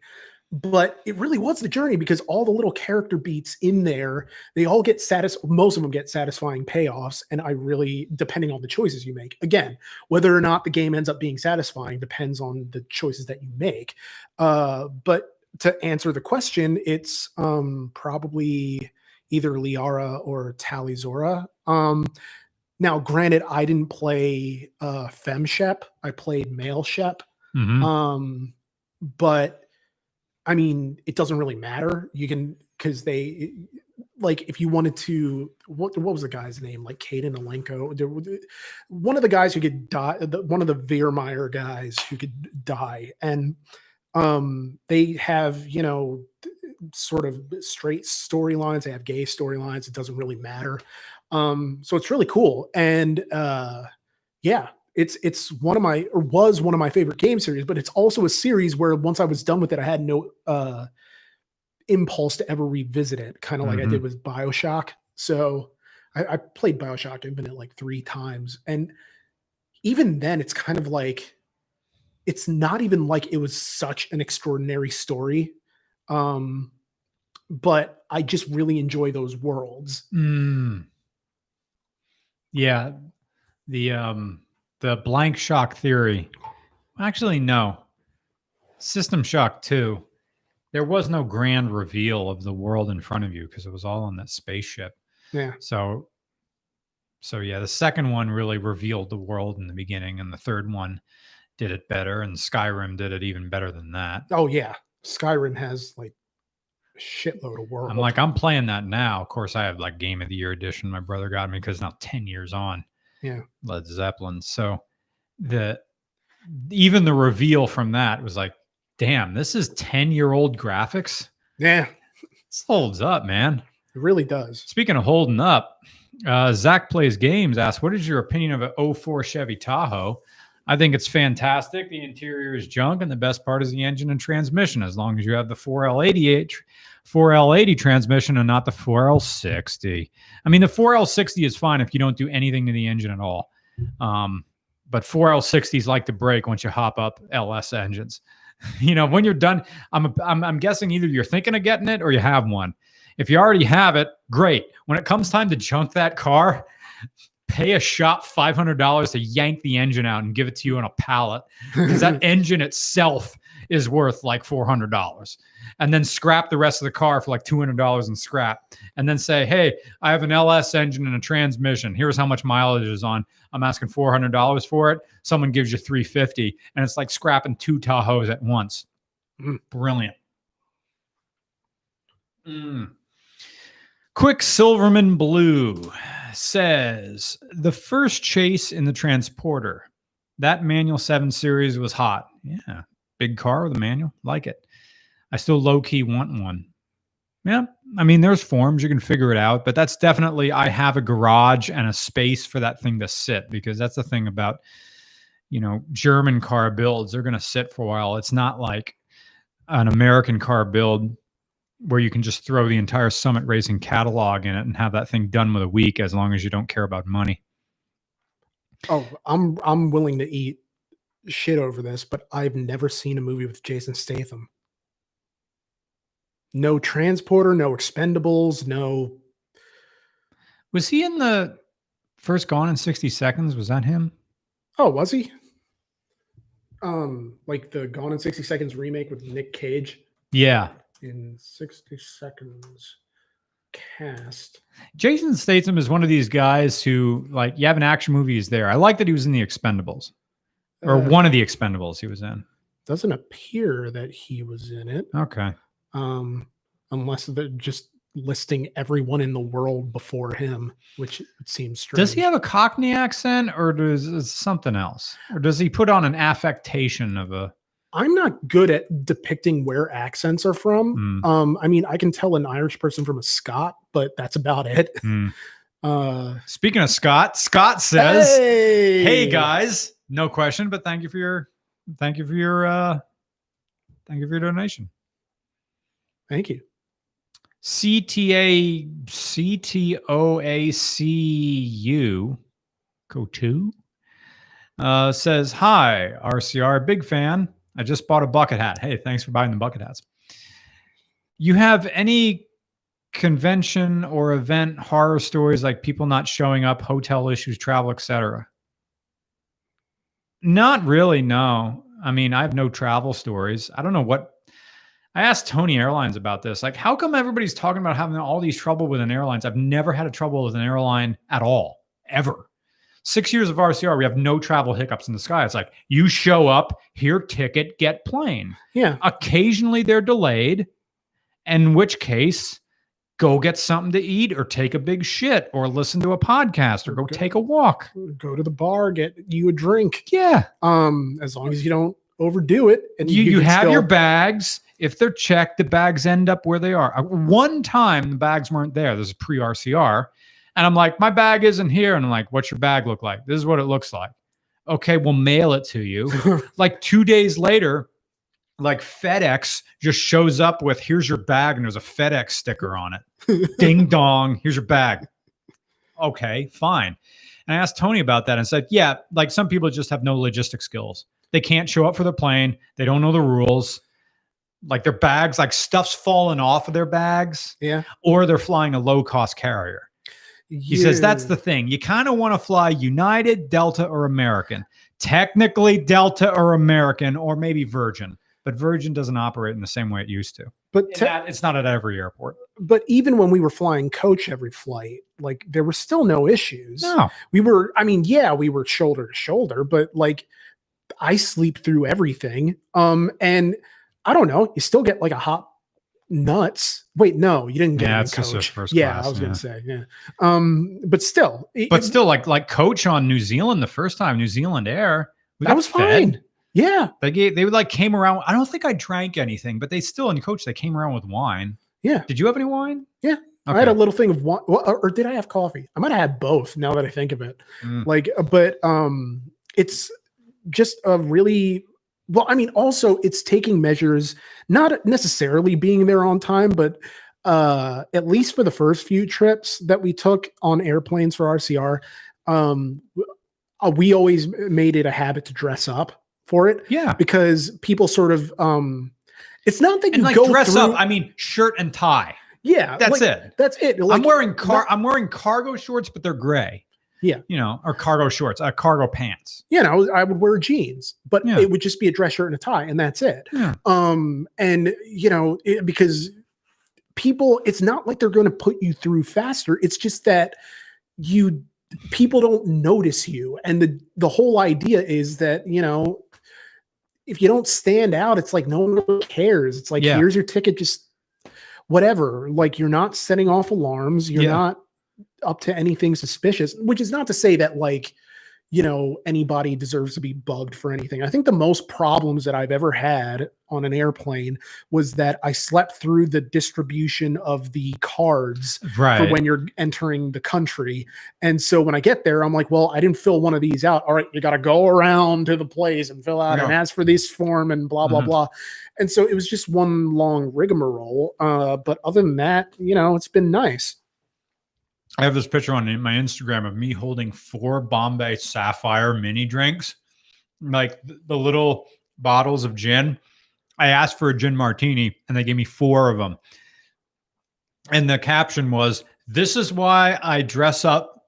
This is why I dress nice for an airplane and say, please, thank you, yes, ma'am, yes, sir, at all times." You do like basic human interaction shit. And look at this. I get like, hey, here's extra booze. You're cool. You know, that's it. And my daily upload says, "Watch up in the air, do what Clooney says in the scene where he schools his protege on airline travel." And it's like, yeah, pretty much. Yeah. Yeah. You're completely Mr. Efficiency. Yeah. From beginning to end. I get all of my, before we're TSA pre, by the way, get TSA pre. And which really just means no belt and they're a little bit nicer to you. But like all my stuff is already out of my pockets before, like in Philly, where we're normally flying out of. TSA pre is all, last time I checked, was all at Terminal C. No, it's Terminal B. Oh. A or B. Yeah, Terminal B is where TSA pre is now. It used to be Terminal C. Or used to be Terminal C. They had the TSA pre line and the regular line because Terminal C is like the biggest terminal. It's in the middle of Philly. But now they moved all TSA pre to Terminal B. It doesn't matter what terminal you go to; they all lead to the airport. So you just go wherever the desk is. And Philadelphia Airport is mostly American Airlines anyway, because it's an American airline hub. So when you go into Philly Airport, all the check-in desks are on the first floor. And the airport itself is on the second floor, like the whole terminal's second floor. So once you get your ticket, you have to go upstairs, an elevator or an escalator to get to security, to get into the terminal. So before I'm like in line, I'm there at the bottom of the escalator where there's lots of room and benches and stuff. Yeah. I'm there taking stuff out of my pockets, taking my watch off. Everything else just goes in my bag. The only thing that's on my person is, and like my jacket comes off. I wear one of those puffy jackets that collapses into a tiny little bag that goes into my carry-on. So the only thing that's on my person, I have my tie and I have a dress shirt, and in my pocket, the only thing in my pocket is my bare driver's license and my boarding pass. That's it. Or I think I have I think even my phone is in my bag. My phone, my wallet, my keys, everything. Yeah. So I reach right into my breast pocket, pull out the 2 things, hand it to whoever asks, and my entire bag plop goes on the bag. It goes through. Occasionally, I don't even have to wait for my phone to come through. It's just all in the bag. Most people don't want your laptops to come out. In the event my laptop comes out, my bag has its own laptop slot. Zoom, it comes out. That goes on a thing. It's an Apple. It's this laptop. I mean, no one cares about an old iBook with a bunch of stickers on it. It goes through. I'm literally no problem. Tie, short hair, horn rim glasses. Yes, sir. No, sir. boom, right through. And occasionally I get the quad S, like at least with American, you get your boarding pass. Actually, it doesn't care. Your boarding passes are all the same. If you get quad S, it means selective something, something, something. So if you get your boarding pass and there's 4 S's on it, I always get the paper one, even if I give them my phone, because you can see if you get the 4 S's on there, that means you're getting pulled aside. So you could you can be ready for that and just have nothing on it. And just, have you been anywhere? No, no, no. And then you go through it. So, it's the people who, and this is a very Jocko Willink sort of way, it's people who get their egos all up in a dander that have problems. I actually feel I kind of laughed the 2 times that I got, random screening or you have been selected for extra screening. And I'm just kind of like, oh, so I'm special. It's kind of like that bad dad joke of like, well, it's not skin. Oh, I guess it's free, that every person who's ever worked in retailer has heard and hates. Doge Dog in the regular chat mentions that in Philly, you can technically clear pre-check at all the terminals. Okay. Which I did not know. But it depends on the time of day. If it is not busy, there's no real need for it there. So, but we've always gone through like the same general checkpoint. Yeah, Terminal B. Yeah. It's always really fast because Terminal B is all TSA pre. There's no regular thing. Yeah. I have this, I might have mentioned it last podcast. I have a video that won't release until 2022 because that's as far ahead as I can schedule it.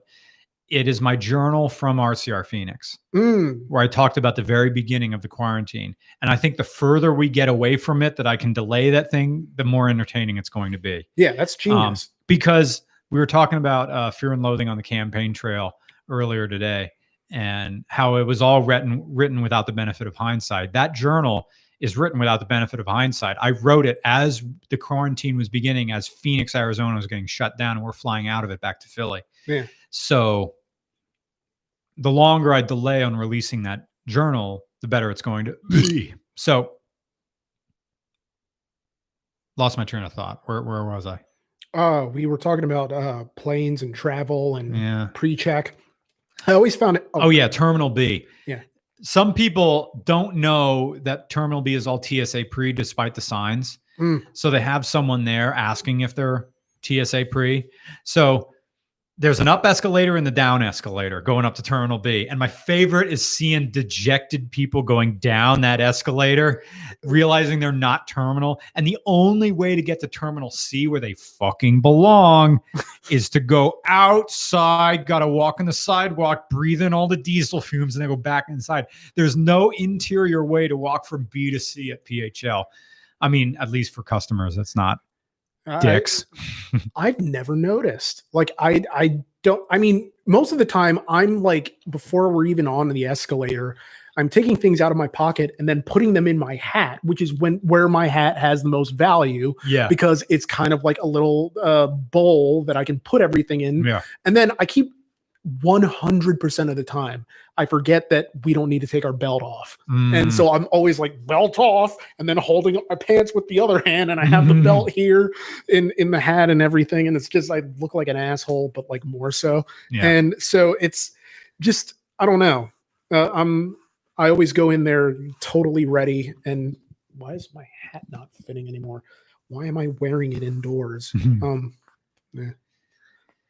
Choices.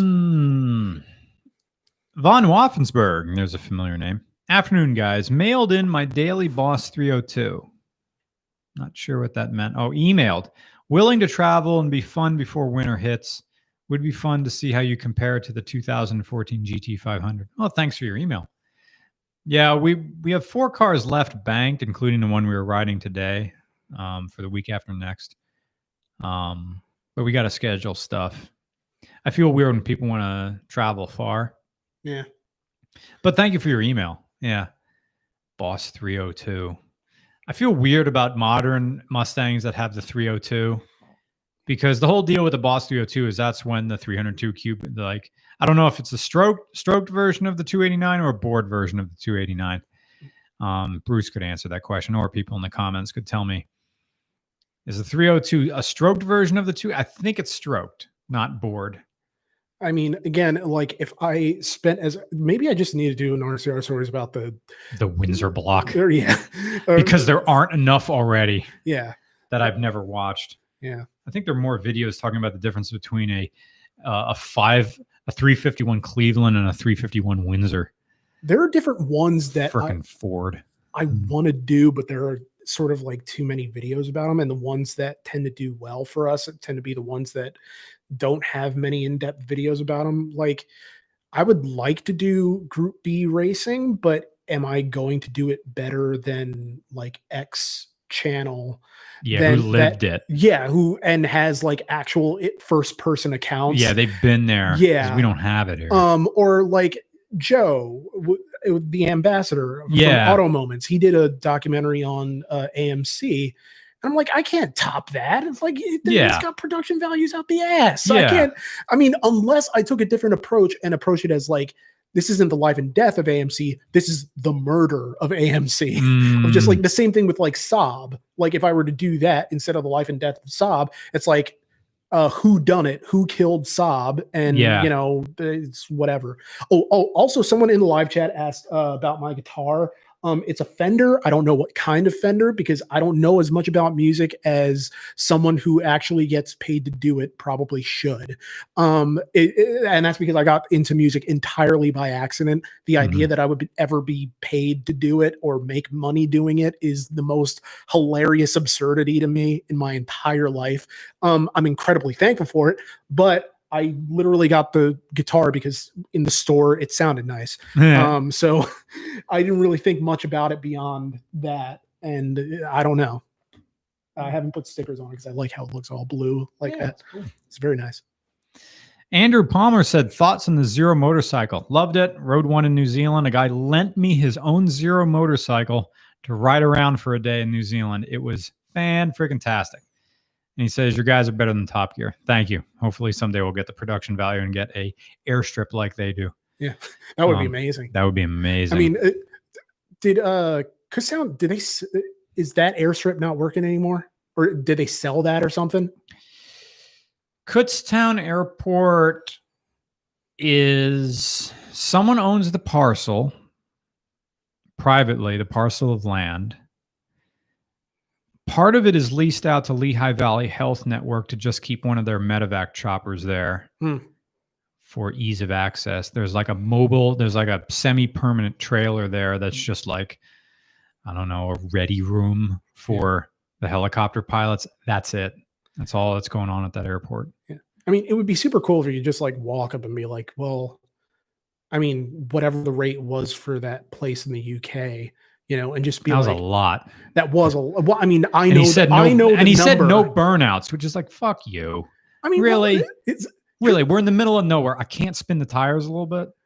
And the thing is, you're not even going to be there. Yeah. Like he left. Yeah. It's just like, here you go. Lock up when you're done. Yeah. Well, I mean. And it wasn't a real runway either.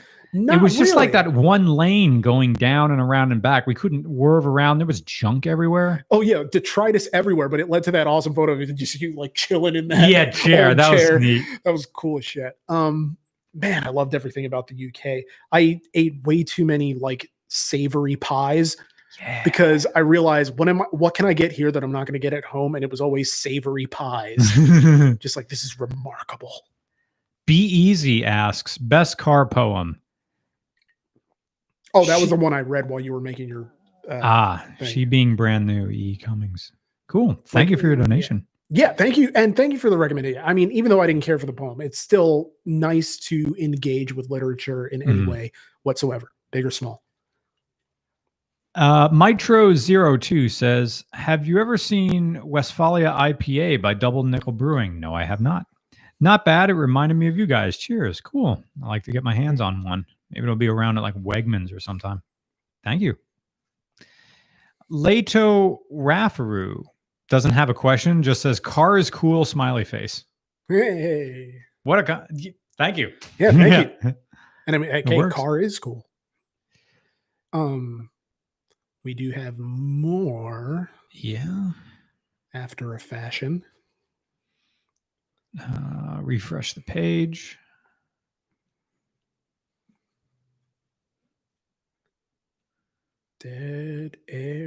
Dead air. Zach Heilman says, thank you for your donation. Which Pennsylvania town is an Ann car, the official car of? Okay, a town that just exists, has no real identity. See, now I'm going to have to I'm going to talk bad things about a Pennsylvania town. See, you always going to go Altoona because that's what stand-up comics go, but they don't know really too much about Altoona. Macungie? Macungie. It's like on the way to Allentown. Yeah. Macungie has Bear Creek ski area nearby. Macungie, PA. I have enough money. I don't have to live in Whitehall. Go Whitehall. Whitehall is more of a community. It's like that Lehigh Valley sort of stuff where it all sorts of just blend into Lehigh Valley. The towns sort of lose. People Fogelsville and kind of. But I have to have a town I spent time in that just sort of, here's your town center. Frackville. Frackville's north of the mountain. They used to have the mall. Now it's a place you stop over and get gas before you go to Centralia, but now they filled in the piece of the abandoned 61 Centralia, so now it's not much going on. Ann Town. It's a nice town. They got a Red Robin. Annville is usually what I use as like the default picturesque town because they have a freaking, well, I mean, technically Port Clinton has a peanut shop too, but still, like it's Lyons, PA. There you go. That's getting near the battery factory. Deca Battery. You got Lyons. You got Fleetwood. There's a tiny little town. Yeah, but Lyons and Fleetwood were kept alive by Kutztown University nearby because back when college was a big thing, there's no room on campus. There's no room in college in Kutztown proper. You got to move out to Lyons or Fleetwood and commute in. And by that point, you might as well just commute from home. Ole is very, very nice. I really wanted to teach at Ole Valley School District. It's Ann Town. There you go. Ole, Pennsylvania. Ann Town. It's nice. It's Ann Town. Yeah. Can't say a bad thing about it. It exists. Yeah. Nothing more, nothing less. Oh, I can feel the burning in my throat now. And no more alcohol is going to solve this. It's just going to give me a headache later. Do we have the sign? The sign's over there by the fan in the other room. So, but we don't have a place to put it, I guess. Let's put it on the guitar. Okay. Von Waffensberg says, one more before I hit the road. Thank you. I appreciated it. As a trucker, I feel a lot lately that cars are getting too fast while trucks are still slow as snails. Takes me a good 50 seconds to hit 60 miles an hour. Options and thoughts. Yeah, every normal car can get to 100 within a reasonable amount of time. Apart from maybe your Mitsubishi, not Eclipse. What's that cheap one we did? Mirage? Yeah, something like that. Your Chevy Aveo, but like modern stuff. Even your now the 2-liter, the new FB20 Subaru Impreza, it still moves. It'll get out of its own way. That stuff of the 90s where a car was just it moved, but it can't get out of its own way, like the Ford Aspire. Yeah, it's done. Like it sort of seems strange now, especially on my motorcycle, but that's not a fair assessment. When I'm climbing in and out of those hills on 78 near the Lehigh Valley, how the trucks just slow down. It's like, here's my time to pass in my Subaru. Away I go. And yep, they move behind me. Yep, those are my opinions. Good question. Thank you, Von Waffensberg. Epynon, EPYON88. Thank you for your donation. Ford Focus RS or ST. Those are two very different cars. My answer is ST. Or Elantra GTN line, the one we just did. Okay, that depends on what you want. I just want a fun manual hatch over 200 horsepower. Okay, I know the pros and cons of each. Thoughts? Been watching since Neon SRT. Keep it up. Thank you.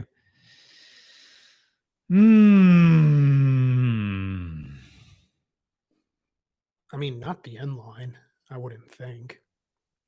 Yeah.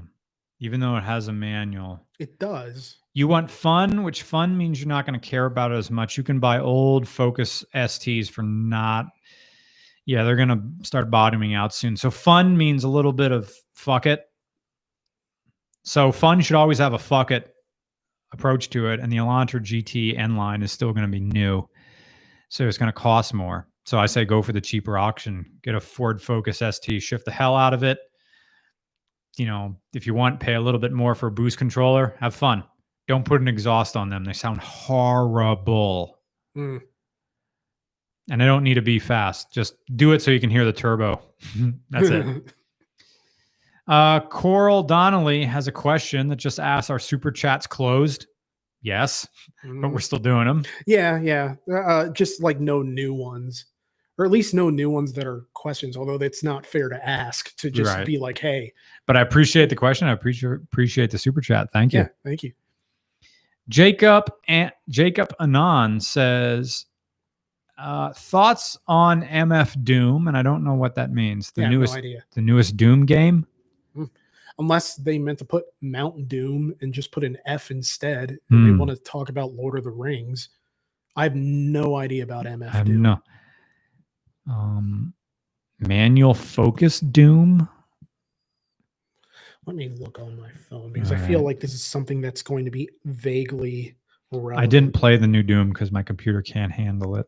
MF Doom. Oh, rapper, because we were talking about rap earlier. Well, I can't really answer that, unfortunately. Best known for his super villain stage persona and rhyme dense, humorous lyrical style. So, and he's 49 years old. Good for him. Yeah, no, I have no idea. Wish I had more to add, but alas. Volkswagen Beetle with $10 Canadian. My dad has a 1968 Oldsmobile Cutlass Supreme convertible.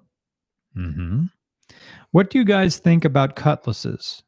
I think they're very cheap Impalas. People like the 442, but I like my dad's because it's special to me. Good. Great. Drive it. Have fun with it. I mean, that's what I think about an Oldsmobile. It's not, I guess it was supposed to be a more expensive Chevy, but in the long run, the Chevy Impala was king. That's as a convertible. Yeah. It's just trying to be fancy by way of making lines on it. That's my thought of the Oldsmobile Cutlass Supreme from the late 60s. I mean, I did like that one Pete and Pete where they found one in the sand at the beach. Yeah. But that's pretty much the grand extent of my opinion on the Cutlass Supreme. It's like, it's cool. They found one and it ran. Yeah. And then they never mention it again. Great. Arnold has a question. Maybe Nick can take this because I gotta go to the bathroom. Thank you for your generous donation. Thoughts on vinyl records over digital? I convinced my friend not to invest in a collection, which I'm guessing a vinyl connection, since they don't listen to full albums. Then they bought a record player to listen to Borderlands 3 soundtrack on vinyl. Much love. Thoughts on vinyl versus digital? Part of it is relative to what you value, which is the same answer I tend to give with cars. But with records, I think what you're getting in sort of in comparison to digital, like what you're getting with vinyl in comparison to digital, is that the sound almost interacts with the environment in which it's played. Some will say that it has a crisper sound. Some will say that it has more of a weathered sound, but that it comes out in such a way that it improves the music in a way. I don't know what the ideal way to listen to music necessarily is. I mean, I'm a digital guy, but my brother is huge into vinyl records.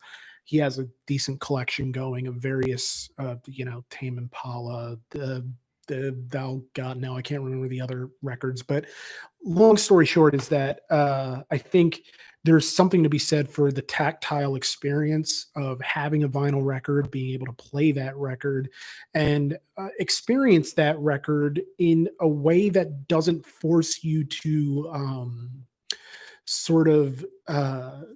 decompress from the world around you, in that way that if you are listening on Spotify on your phone, that if you just have headphones in and suddenly like the world doesn't exist, it's like, no, the playing on a record demands you to be present in some way and to engage with that experience in some ways. Um, and this one is a regular chat question, but it's thoughts on the death of Chadwick Boseman. That one hit me like a ton of bricks, and not just because I just had a colonoscopy, but just relative to the youth and the fact that, you know, I was really looking forward to this man's career and enjoying his work for years to come. I can't remember being that shaken by a celebrity's death since Heath Ledger, where Mm. like suddenly it is going to sound really pretentious in a like an Abe Lincoln quote kind of way, but like it's almost like it doesn't, his work, like it stops here. He belongs to history now. Mm. You know, of everything that he did, there's nothing more. There's just what he did while he was here, and which is a great body of work and a great body of humanity from everything that I've read and heard about him. But yeah, it's I don't know. It is what it's, I don't want to say it is what it is. I don't know why that's my default thing. And it's a stupid thing to have as a default because it doesn't mean anything. Mhm. But I don't know. I just felt really grief stricken for him and his family and loved ones, but also for all the people who looked up to him, especially the kids. Because I know how big Black Panther was for people who don't normally get represented on the big screen as Mhm. superheroes, and to finally have that person and then to lose them so suddenly. I mean, it goes beyond just a movie and what that is. Right. But what I would say to them is that, you know, the the spirit of what was accomplished endures, you know, like it doesn't mean that it all ends here. Like everything that he accomplished ends here. Like his work will live on. People will remember him, and hopefully Mhm. he'll inspire others. And I don't know, but it's a real tragedy. And Yeah. I don't know. Sorry to hear about it. There you have it. Mm. Lo-fi camping guy asks, "What tent do you use for hiking, and does it work well?" The tent I have is a Kelty Circuit 2, and I've never used it for hiking. It's never been outdoors yet. It's upstairs in the attic, set up. I've never slept in it. I've never done anything because the Appalachian Trail, like the 2 years leading up to the quarantine, at least in this section of Pennsylvania, has gotten kind of creepy. Is the chat on? Is it Yeah, I'm still getting new chats. Someone okay? just asked I'm what a not. super chat is. A super chat is just paid chat. Like you That's send really it. weird. It's not updating on my end, but we're still streaming, so whatever. Yeah. If you can see it, Yeah, I you can can see see it it. still. Okay. New ones are popping up. Yeah, super chat is just you pay to get a question highlighted. Right. Which I mean, you know. So yeah. Before that, I had a Walmart tent and it sucked because it doesn't vent properly. You need to have plenty of mesh venting on a tent. And you think that initially my thoughts were what everybody else's. Well, don't you want this sealed up nice because you want to keep the weather out? Well, yeah. But also you're in a very small space. You have about the same volumetric capacity of maybe a phone booth and a half. Of course, that dates myself because we don't have phone booths now. Um, you're just in a tiny closet and you're in there for at least 8 hours as you sleep. So you start sweating and there's a lot of body heat. So what happens is if you got a tent completely sealed up and there's not venting, and also like a good tent has vents down near the bottom, down by you. The idea is as you, even in the wintertime, you start giving off body heat, and the body heat condenses on the inside of the tent, and then it just starts misting and draining inside your tent then, because your own sweat gets up on the wall, condenses, and then runs back down again. A good tent has a little bit of vent on the bottom, some venting on top to get some airflow going through there. Even in the winter, you want that. You're going to be kept warm, because if you're doing it right, you have a really, really warm sleeping bag, but you get like nice little vent. Like even in the wintertime, I like it a little bit cold in my room. So I'll close the door and open the window, get some like cool winter air, and I'll be under a heavy blanket. And then you slept really, really well, because also it keeps you dry. It doesn't, you'd think like, oh, vents, you don't want vents. You don't want to get rain on. No, you do want venting to go through. So a good tent will have vents on the bottom by the floor of the tent. Like I'll have a little mesh venting down there, and then vents on top. And you'll have a rain fly that goes over top of that venting, but you want to keep it pulled up enough that unless it's really going to rain, you want all your warm air and your farts and everything to leave the tent. Yeah. It's porous, but it's not like it's leaving a direct opening that you're going to get just drenched, if it rains, provided it's not like some torrential downpour like Mother Nature is looking to want to do outside here. It's like on a car when you have that sunroof that can either pull back or like it pops up in the back. Yeah. It's like that. You get your vents blowing down by your feet and you pop the top up, get some air going through. Yeah. KAA. Thank you for your donation. What is the official car of someone who says yes, who says Freebird at every concert? Pontiac Trans Am. Yeah. And like not even you want a Pontiac Trans Am from like 2001. Yeah. That's like the last one. It's not even the one from the era of Freebird. No. Yeah. Pontiac Trans Am. And it's not going to be like F-body, because now F-bodies are kind of cool.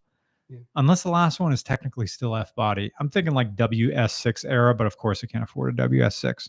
It's going to be that era of Firebird. John Ward, I think this is the last one, said, went to Bear Creek this February. I guess this past February was my first ski trip. That was, pre-COVID. Cheap flights from, unless a different Bear Creek. I know there's more than one Bear Creek. There's Bear Creek in Macungie, PA. And then I think there's some other Bear Creek, maybe somewhere else in the country. Anyway, cheap flights from Orlando, Sanford to Lehigh Valley. Oh, that's where you went. In fact, yeah. I think I did Orlando, Sanford to Lehigh Valley one time when I went down to visit Freddie Hernandez, Tavares on YouTube. Nice resort and really chill instructors. Well, thank you very much. Nice. Give her an old refresh and see if that's the last. The Last of Us. Yep, that was the last one.